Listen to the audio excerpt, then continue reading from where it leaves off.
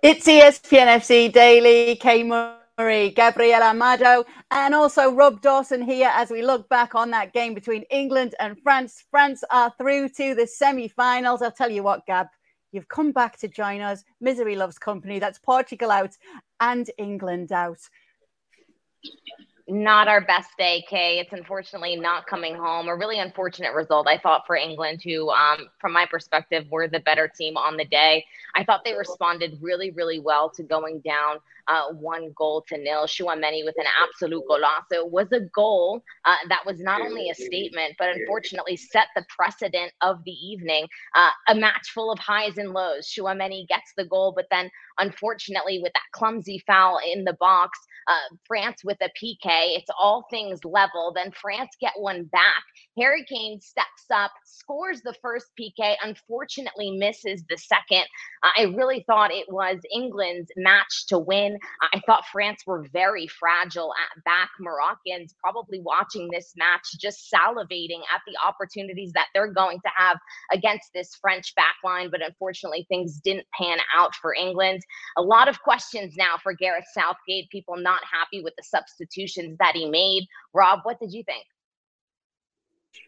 I agree. I thought that England, for large periods of that, were the better team. I mean, Kay will have lived through lots of these World Cup exits where you felt that England were nowhere near, but that didn't really feel like it today. I actually thought that the only way that France were going to find a winner was that kind of goal, a ball into the box, and then a Giroud header, because at the time, England looked so, not dominant, but they had the better chances. They were on the front foot. They were pushing forward. If anyone was going to score at that point, it looked like it was England. And obviously France have gone down the other end. It's a wonderful ball into the box from Griezmann, a fantastic player. And fans of the Premier League will know that Giroud is very capable of that kind of header. And he's just bullied Harry Maguire out of the way and scored the winning goal. It's one of those. There's going to be a huge inquest into this now for England fans, and particularly with the substitutions that Gareth Southgate made. But I actually don't feel that they were that far away today. It's one of those days. It's football. Another day you score the penalty and it's 2-2 and you're into extra time and possibly a penalty shootout. It just wasn't to be today for England. Yeah, because obviously we're going to turn our attentions to France. They are the victors in this one. They are the ones who are progressing. But it is interesting that you say that, Rob, when you see what it comes to those fine margins for England, because one player that everybody talked about before this game was Kylian Mbappe. How to stop Kylian Mbappe? How are England going to deal with it? And I feel as though, Rob, that's the one player that we weren't talking about as much in this French side when we watched this game. Exactly that. I was at the last round when England beat Senegal, and the questions immediately after that game for Gareth Southgate were all about Kylian Mbappe. How do you stop him? What kind of player is he? And we've seen tonight that he didn't really impact the game. It was interesting. The one player that Gareth Southgate did pick out after that Senegal game was Griezmann, who's had those 2 assists, and the second one in particular is wonderful. And I'm sure that Gareth Southgate will have planned for this for the week. The problem is with France, it isn't just one player. These are world-class players. They're world-class players all over the pitch. And on this big stage, it only takes one chance. And France have taken it. Griezmann with that ball into the box, and Giroud doing what he's made a whole career out of. It's England love to build up these players like Kylian Mbappe before games, and worry about him and fear him.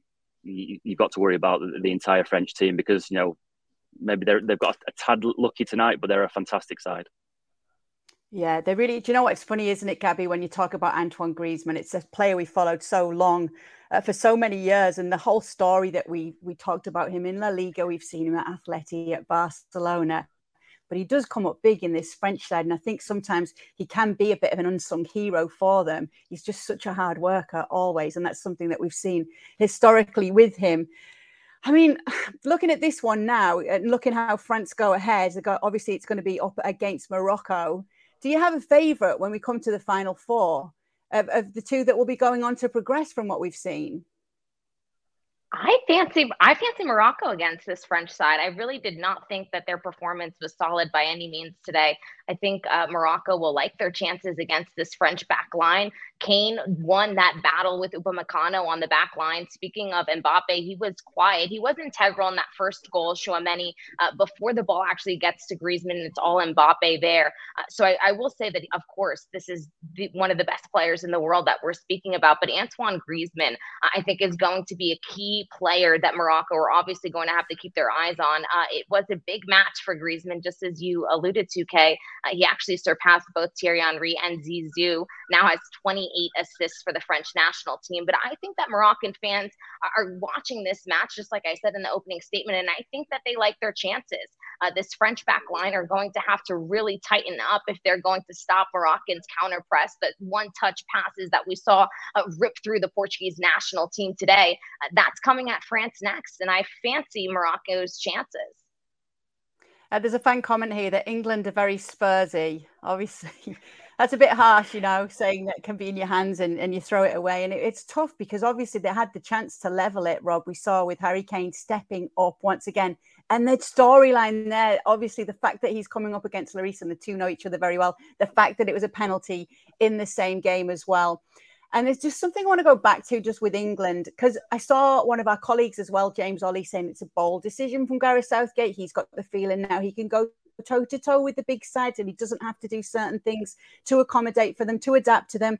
In fact, even going into it, we keep hearing about this report that he commissioned into France's win 4 years ago, the fact that they'd had that heartbreak in Euro 2016 on home turf and that they were able to bounce back. They were able to rally back and win the World Cup in 2018. He wanted to know how France took a step after losing the Euros, how they managed to do that.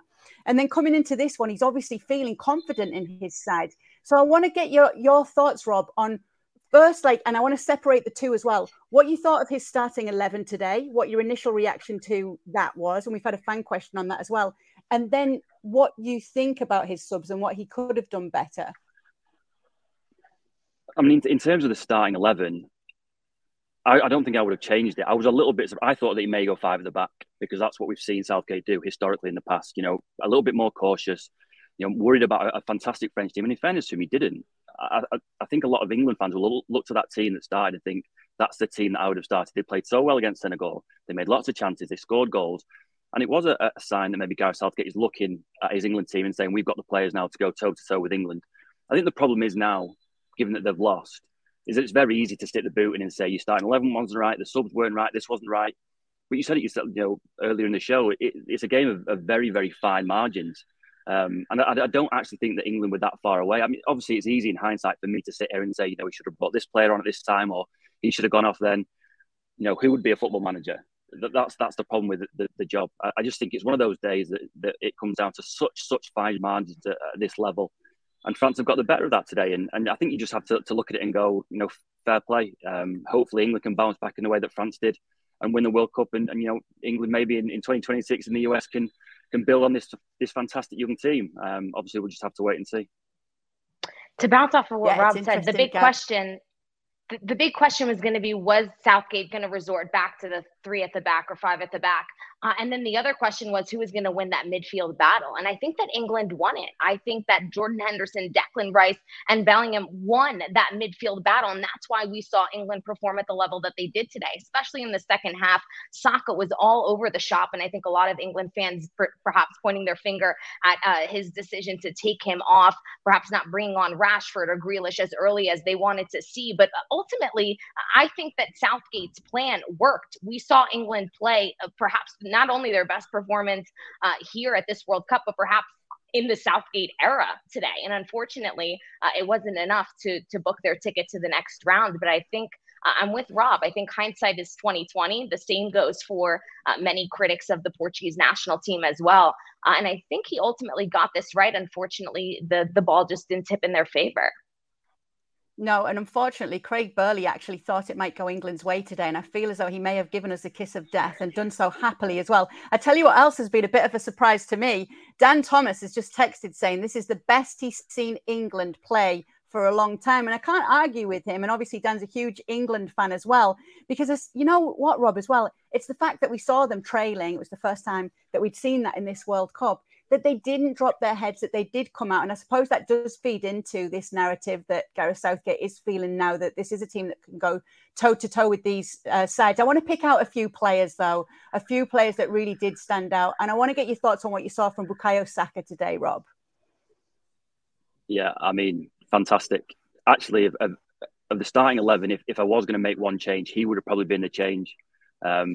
But having seen his performance, obviously that's why I'm not a football manager, because he was absolutely fantastic. For such a young guy to bounce back, particularly from what happened at the end of the Euros, to play like that in this tournament on this stage at that age is fantastic. And I just think he embodies now what this England team should be. There's a fearlessness about them. Obviously, it's not gone their way today, and it's easy, like we've said, to stick the boot in once the results in.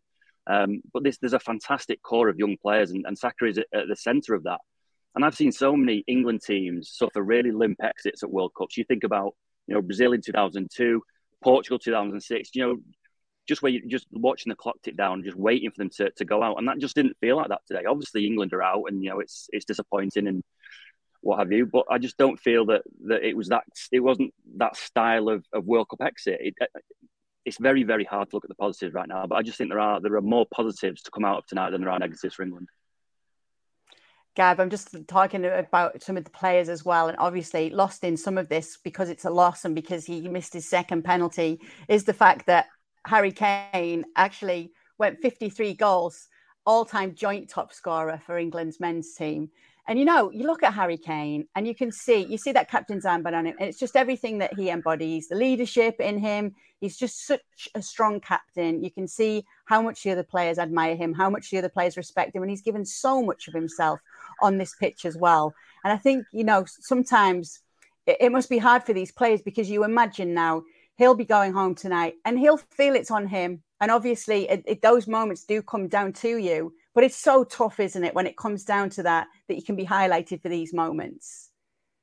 It is so tough. And it's just like we said, it was a game of highs and lows. He scores the first one, a hero, makes it 4 for 4 in PKs in the World Cup. It's just an unbelievable moment. And then it comes crashing down just when you think England are going to get back in and we're headed into extra time again. That's just unfortunately how the game unfolds. I think that he's such a veteran that he will, of course, bounce back, that he'll be able to, move on, close this chapter. But will it sting for a long time? Yeah. And you already hear the fans in the comments calling, this performance a Spursy performance. Those types of comments obviously hurt. I thought it was pretty cheeky of Kylian Mbappe to exchange words with Hugo Lloris before he ultimately went face to face with Harry Kane in that penalty. What is Kylian Mbappe going to tell Hugo, who has played with Harry Kane for seasons after seasons? I'm not quite sure, but that moment did make its way around the internet stratosphere. So I'd be curious to know what words exactly were exchanged. But you feel for Harry Kane because he is such a likable player. And I actually think that this English team are just so unbelievably likable that I think it is a new chapter. It'll be interesting to see if Southgate continues in this chapter. Yeah. That's what's going to be interesting, isn't it? I love all these mind games. I wonder what he did say. We should have had a multiple choice as to what Kylian Mbappe said in that moment. There's a couple of things I do want to put to you before I get to that manager point, though, Rob. Do you think England can be a little hard done by, that some decisions went against them tonight that should have gone in their favour? Possibly. I think once you've got those two penalties, I don't think you can really complain about the refereeing performance. To be honest, I was surprised that they got the second penalty. I thought the first one was a nailed-on penalty. The second one, I was surprised that they went back and reviewed that. I thought that it looked initially at first reaction just like contact in the box and things that happen, and the keeper scoops up and you play on. So I was surprised that they got that. Obviously, once you get that penalty, it's devastating. Then that Harry Kane's ballooned it over the bar. Again, I just, we're so used to these England exits where there are excuses to be made about the referee or someone's been sent off. I just don't feel it's one of those nights. It's football. It's just one of those days where it's not your day, and when it's not your day, it's not your day. Yeah, you know what? As well, when you talk about where you say things didn't go your way, but I think we do also see that with any team, once things do go out, you do get that post-mortem. What's wrong with this? What's wrong with them? So what do you think it will mean for Gareth Southgate now? And do you see him the man who continues to lead England? I mean, that is the golden question. I think if Graham Potter hadn't have gone to Chelsea, I think that we would have been handing over to Graham Potter. I think it's a little bit different because it's a Winter World Cup. We're not in the middle of a summer where it's an easy to make a break. We're in the middle of a season. Obviously now Graham Potter's gone to Chelsea, so he won't want it. I think the English FA would want another English guy in charge if it's not going to be Gareth Southgate. And then if it's not going to be Potter, you're looking at someone like Eddie Howe, who is challenging to get in the Champions League with Newcastle. So he probably will feel it's not the right time. I think Pochettino would probably take it. I think Thomas Tuchel would probably take it. But I think Gareth Southgate will get first dibs on whether he wants to carry on. I think he's been stung a little bit before this tournament about some of the criticism that he received, considering that he got England to a World Cup semi-final in Russia. He got to a final of the Euros where they were beaten by Italy. He's done well in this tournament as well. He's not reached the heights that he wanted to, but he's still beaten par, I suppose you would call it. So I think it would be up to Gareth Southgate. If he wants to stay, I think they'll let him stay. But ultimately, it's whether he wants that. And he may feel that after so long in charge and 3 major tournaments, that it's time to step away. Rob, I guess my question is, who would you like to see take over? Who do you think could get the best out of this pool of young players? Do you know what? I would keep Gareth Southgate. If it was up to me, I would beg Gareth Southgate to stay, because you mentioned there about the team being likeable, and that's something that Gareth has done. Again, I've grown up with England teams where they haven't been likeable. You haven't really been able to connect with England teams, and I think lots of fans can do that now. And he's got such a young core of players who obviously all appreciate him and respect him. He's got another Euros in Germany in 2 years, and then I've got a World Cup in the US. I think there's a fantastic opportunity to keep that young core together and see what they can achieve. And I think Gareth Southgate, for all the criticism that he's received, has got the best out of them, or he's approaching what their best is. And I think if there is an opportunity to keep him, I think that they should keep him. Obviously, it will be down to him. But if I was the English FA, I would be begging him to stay. Yeah, I think, there's so many parts with Gareth Southgate as well. He was the captain of Middlesbrough when I used to work at Middlesbrough many years ago, let's say. And he always had that leadership. And I think, the way we hear him speak, it's not just the team that are likeable. It's so very easy to like Gareth Southgate as well. And I know it can be laughable sometimes to some of the old pros, and some of them on ESPN FC will even make fun of me when I talk about the fact that he brought in, experts to work on the mentality of this team, to work on the psychology, to work on penalties. It's massive that they won that penalty shootout against Colombia in 2018. And even today, we kept hearing on the call, Harry Kane, yes, ultimately one was skied, but the first one was scored. The process that he goes through to take his penalties, all these little moments that you take charge of. And you can see that the team will do anything for that coach because they know he's been there. They know he's been there in the tough times, missing a penalty in a huge major tournament himself. And I feel that he's such a modern coach in trying to bring all these outside elements, anything that can help the team. Even the fact that we were talking about that report that he had commissioned to try and look at these small little things that can always give his team an advantage. And then on top of that, leading all these young players as well can only help them too. Anyway, we're going to move on to talk a little bit about then. I've asked Gabby how she sees this next bit going, Rob. We've got Morocco against France now and Croatia against Argentina. Who gets to the final first? That's what I'll ask you. And then I'll ask you the next bit. I mean, I would love to see a France-Argentina final. But having watched Morocco today against Portugal, I've got a feeling that they may be able to do to France what they've done to Portugal and done to Spain.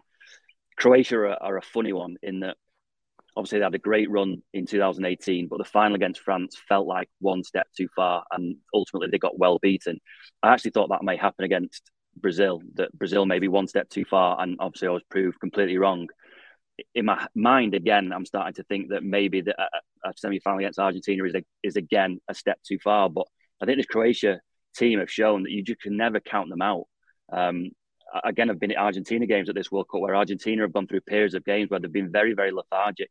The game has turned very scrappy, very bitty, and that will suit Croatia. I think Croatia, again, will look at that game and think there's a great chance of them winning that. In terms of who would I pick to be in a final, who do I think will make it? I think it might be Morocco, Argentina.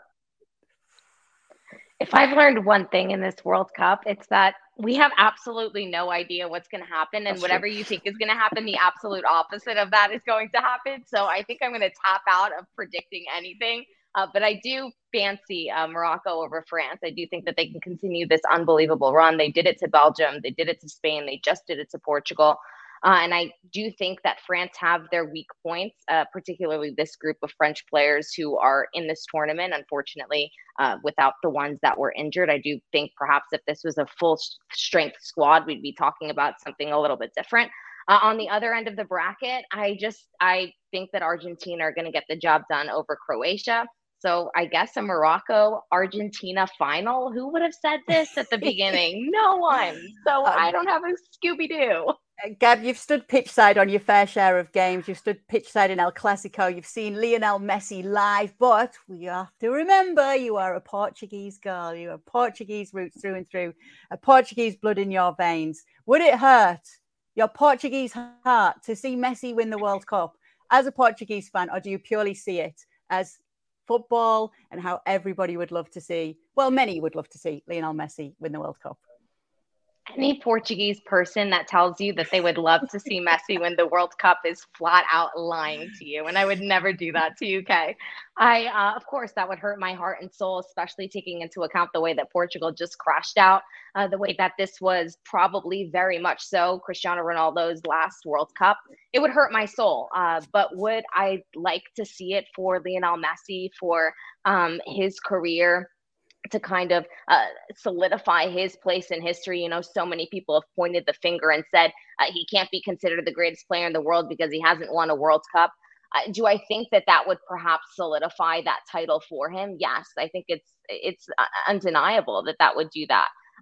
Do I think that they can get the job done against Morocco? No. Now I'm a Moroccan fan. So guess what? Go Morocco. But yeah, I mean, it would hurt my soul as a Portuguese fan, but as a lover of football, as someone who's watched him play, just like you said, front row, he is an unbelievable player, and it would solidify his spot as the greatest in the world. So, you know, the GOAT debate, I want to talk about criteria, Rob, and obviously you're a journalist, you can look at criteria a lot of the time. And we're now seeing that if Messi goes on to win the World Cup, that will settle a GOAT argument. That's what many are saying who are in the camp that he's the greatest of all time. Do you think it does come down to tournaments won on whether you can decide this? I mean, with those two players in particular, it's so hard to distinguish between them. I have to agree with Gabby, though, that I do feel that the World Cup, winning the World Cup, would elevate his career beyond what Cristiano Ronaldo has achieved. And that's not to diminish what Cristiano has done, because, you know, I've watched him at Man United for years, you know, saw him in La Liga and what he's won and what he's achieved, the number of times he was named Player of the Year, World Player of the Year, sorry. I just think to win the World Cup, given its status among footballers, to have that on your CV is massive. And if you look at the game's greatest players, you know, we ask anyone in the street, and the two they will mention are Maradona and Pele, both of whom have won the World Cup. I think if Messi was to join them and win it, to cap off a career with everything else that he's already won, yeah, I think it would lift him above what Cristiano Ronaldo has achieved. I think it's that big a deal for Argentina, for Lionel Messi. You know, especially considering that he's already won the Copa America. You know, Cristiano Ronaldo's won the Euros with Portugal. The World Cup is something different. It's the biggest stage in our game, and to win that trophy, for him to lift that trophy would be absolutely huge. Rob, you were at the Portugal-Morocco game, if I'm not mistaken. What was that like? Because I've heard that it was practically a Moroccan home game. I mean, the stadium was just 98% Morocco fans, correct? It was, and it's amazing that I can even hear you now, given that they just didn't stop whistling for 90 minutes. So it took me a while to get my hearing back. The atmosphere was incredible. The minute that the Portuguese players touched the ball, it was these loud, deafening whistles. You know, so much so that there was a guy sat, you know, literally a couple of feet next to me, and we couldn't hear what each other were saying. It was just like a home game. It's a bit of a weird World Cup in that groups of fans who would usually travel to World Cups haven't. Obviously, you know, Morocco have come in their absolute thousands, and you know, they will make that semi-final feel like a home game as well. And you know, again, I don't really want to sort of put too much emphasis on an atmosphere, because, you know, these are professional players and they've dealt with these atmospheres in the past, and, you know, particularly someone like Cristiano Ronaldo who's seen it all before. But he did get the feeling that the atmosphere in the stadium did give Morocco a little edge, and it was interesting that they brought their goalkeeper, the man of the match, Bono, out for a press conference afterwards, and the first thing he said was that it was down to the fans, that the fans had sort of roared them over the line, and particularly right at the end when you're defending with your lives, Portugal are trying to find an equaliser. It did feel like that there was a little bit of an advantage there, an edge there. And if that carries on, if you know, you get those Moroccan fans into the stadium against France, it's going to be absolutely wild. Yeah, it is. Well, now that we're there, now that we're on Portugal, let's stay there, shall we? Because obviously you were at the game today, Rob. Gabby's a Portuguese fan. And we're going to just take a look at some of the reaction that's been coming out afterwards. And I think, I'm seeing this even more now because Messi scored in the knockout round. Because remember, he hadn't either coming into this tournament. You feel as though the vultures were waiting to come out and wait for it to just be Cristiano Ronaldo. Anyway, it says Cristiano Ronaldo in World Cup knockout football, 8 games, 9 hours, 30 minutes of play, 27 shots and 0 goals. Do you think that it's fair to bring this up, Gab? Actually, we'll get to that in a minute because this is something that you spotted for us right afterwards. Cristiano Ronaldo's partner, Georgina, saying, today your friend and coach made the wrong decision. That friend that you have such admiration and respect towards. The same person that when he put you in the game, he saw how it changed entirely, but it was too late. You cannot underestimate the best player in the world, your greatest weapon. You also can't stick up for someone who doesn't deserve it. Life gives us lessons. Today we didn't lose, we learned. What was your reaction to it, Gabby, when you saw this? My reaction was, I think, similar to a lot of Portuguese fans. It's just something that you don't want to see. It's something that you don't want to read after being knocked out of the World Cup. I think, obviously, Georgina, is her own person. She can post whatever it is that she likes. But as a partner to a player at the magnitude of Cristiano Ronaldo, what she says does become a reflection of perhaps how Cristiano Ronaldo is feeling. And that's just not the kind of statement that you want even associated with your captain. I think hindsight is 2020 vision. Fernando Santos, in my opinion, made the correct decision in repeating the starting 11 that we saw against Switzerland. I genuinely don't know a manager who, after seeing a dominant performance like the one that we saw against Switzerland, would say to himself, oh, we're going to be playing a defensive team similar to Switzerland in Morocco. I'm going to change everything because what I saw was just perfect, but I'm going to change it anyway. That's just not the case. Fernando Santos went with what worked. I think it was the correct decision. I think after the first half that he saw that things weren't, we didn't have the pace or the mobility that we did against Switzerland. He made the necessary changes. He brought on Cristiano Ronaldo at minute 50 along with João Cancelo to give them that spark. He then brought on Rafael Leão and made other changes. Vitinha came on as well to continue to adjust. We did see a stronger second half from Portugal with Cristiano Ronaldo. There were the opportunities there. And like Rob said, happened to England. It just wasn't Portugal's day. But Luís Figo also came out, obviously a Portuguese legend. You never like to hear him criticize Fernando Santos. And he came out similar sentiments as Georgina. You can't win a football World Cup with Ronaldo on the bench. All right, you won against Switzerland, great result, but you can't do this can you do this every game? He says, no, leaving Ronaldo out was a mistake. This loss is on the team management and the manager. I say this with the utmost respect for Luís Figo, a player that I grew up watching and admire. Where were you when we won 6-1 with the same starting 11? You didn't have the same feelings. And so hindsight, it's 2020. I'm over it. It's interesting, isn't it? And Rob, I want to get your take on this, obviously. Up on the scene in Manchester, so you're following the Cristiano Ronaldo story a lot of the time, and sometimes it's always seems to be drama, whether it's coming from the media, interviews, management, players. And now Piers Morgan has obviously been quite active on Twitter during this time. And he said, very sad to see Cristiano in tears as his dream of winning the World Cup ended. Those mocking him should remember what he's done for football. For me, he's the GOAT and a great guy who's had the toughest year of his life on and off the pitch. He's earned our respect. Now, he's absolutely earned our respect. And of course, he has had a really tough year, especially personally, overall when it comes to professionally. And I suppose when you look at it that way, it's not going to be taken too much what Piers Morgan says. People don't care too much what he has to say about it. But if you were to look back on this World Cup and you pick out the story of Ronaldo's World Cup for you, Rob, where would you go with that? I mean, it's difficult because, I'm loath to agree with Piers Morgan, but it has been a particularly tough year for Cristiano Ronaldo, particularly off the field. I mean, I can't even imagine what he's had to go through off the field. On the field as well, you've got a guy who is used to being the best game after game, and he's having to learn that, sometimes your talents diminish, particularly at 37 years old, and it's how you manage that and how you respond to that. I mean, in terms of this World Cup, he's obviously scored his goal and became the first male player to score in 5 World Cups. Obviously, it's something that he'll treasure. I think he probably thought at one stage during this World Cup that there was a possibility that he may go on to win it. I think it's a little bit of a sad way for him to bow out. Against Morocco, having come on as a substitute. But again, I agree with Gabby that the big decision that Fernando Santos had to make was dropping him for Switzerland, not dropping him today. After you beat Switzerland 6-1 without Ronaldo, then there's no question at all that he should start on the bench today.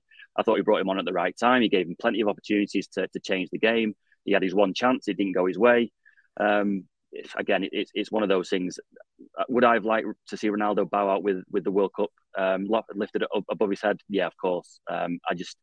I think maybe this last World Cup came a little bit too late for him. You were talking about Lionel Messi, who's a little bit younger, who is still in control of a lot of his talents and the way that he plays. I just think that maybe this World Cup was maybe one step too far for Cristiano Ronaldo, given what's happened for him at Manchester United. And hopefully, we can look back in a few years and really, understand and appreciate and respect his career, because, like Piers Morgan said, there's going to be an awful lot said and written about him in the next couple of weeks and days. I don't think that's a true reflection of what Ronaldo has done and what he's achieved in his career. Again, a little bit of a sad end for him, but what a wonderful player and a fantastic career. Yeah, appeared in 5 World Cups, scored in all of them, led by example throughout his career as well. It's not over yet, though, is it, Gabby? It might be over for Portugal, but I think there's more story to come from Cristiano Ronaldo right now, isn't there? There is. I mean, it'll be really interesting to see where he goes next. I don't think that things are as done and dusted as people presume with this Saudi Arabia Al Nassr deal. It's going to be intriguing to see if he decides to stick around with the Portuguese national team and play in the Euros. I suspect that he will. He'll be 39 at the time, I believe, if I'm doing my math correctly. So I think that we could still see him give it a go, perhaps in the Euro. His sister actually put out a Instagram post saying that 41 is still your prime. So insinuating that perhaps you could see him at the next World Cup, which would be quite something here in the United States. But nevertheless, echoing what Rob said, a stellar career, someone that Portuguese fans, Manchester United fans, Real Madrid fans, Juventus fans, everyone, have to say thank you. We have to feel lucky to have even been able to witness this caliber of player. And he is still going to play. Where next? That's the big question. And I'm super intrigued to see where this story goes next. Yeah, Ronaldo's 41 is probably like most people's 31 as well. Let's just say that. Don't forget, guys, we've got Argentina, Croatia on Tuesday, France and Morocco on Wednesday. And we'll also find out what happens with Fernando Santos, because he said he's flying off to Lisbon tomorrow and he will discuss his future there. So he also said no regrets on the Ronaldo decision. But what else is he going to say at this point? Anyway, England are out, France are through. Thank you so much for being with us. We'll see you next time.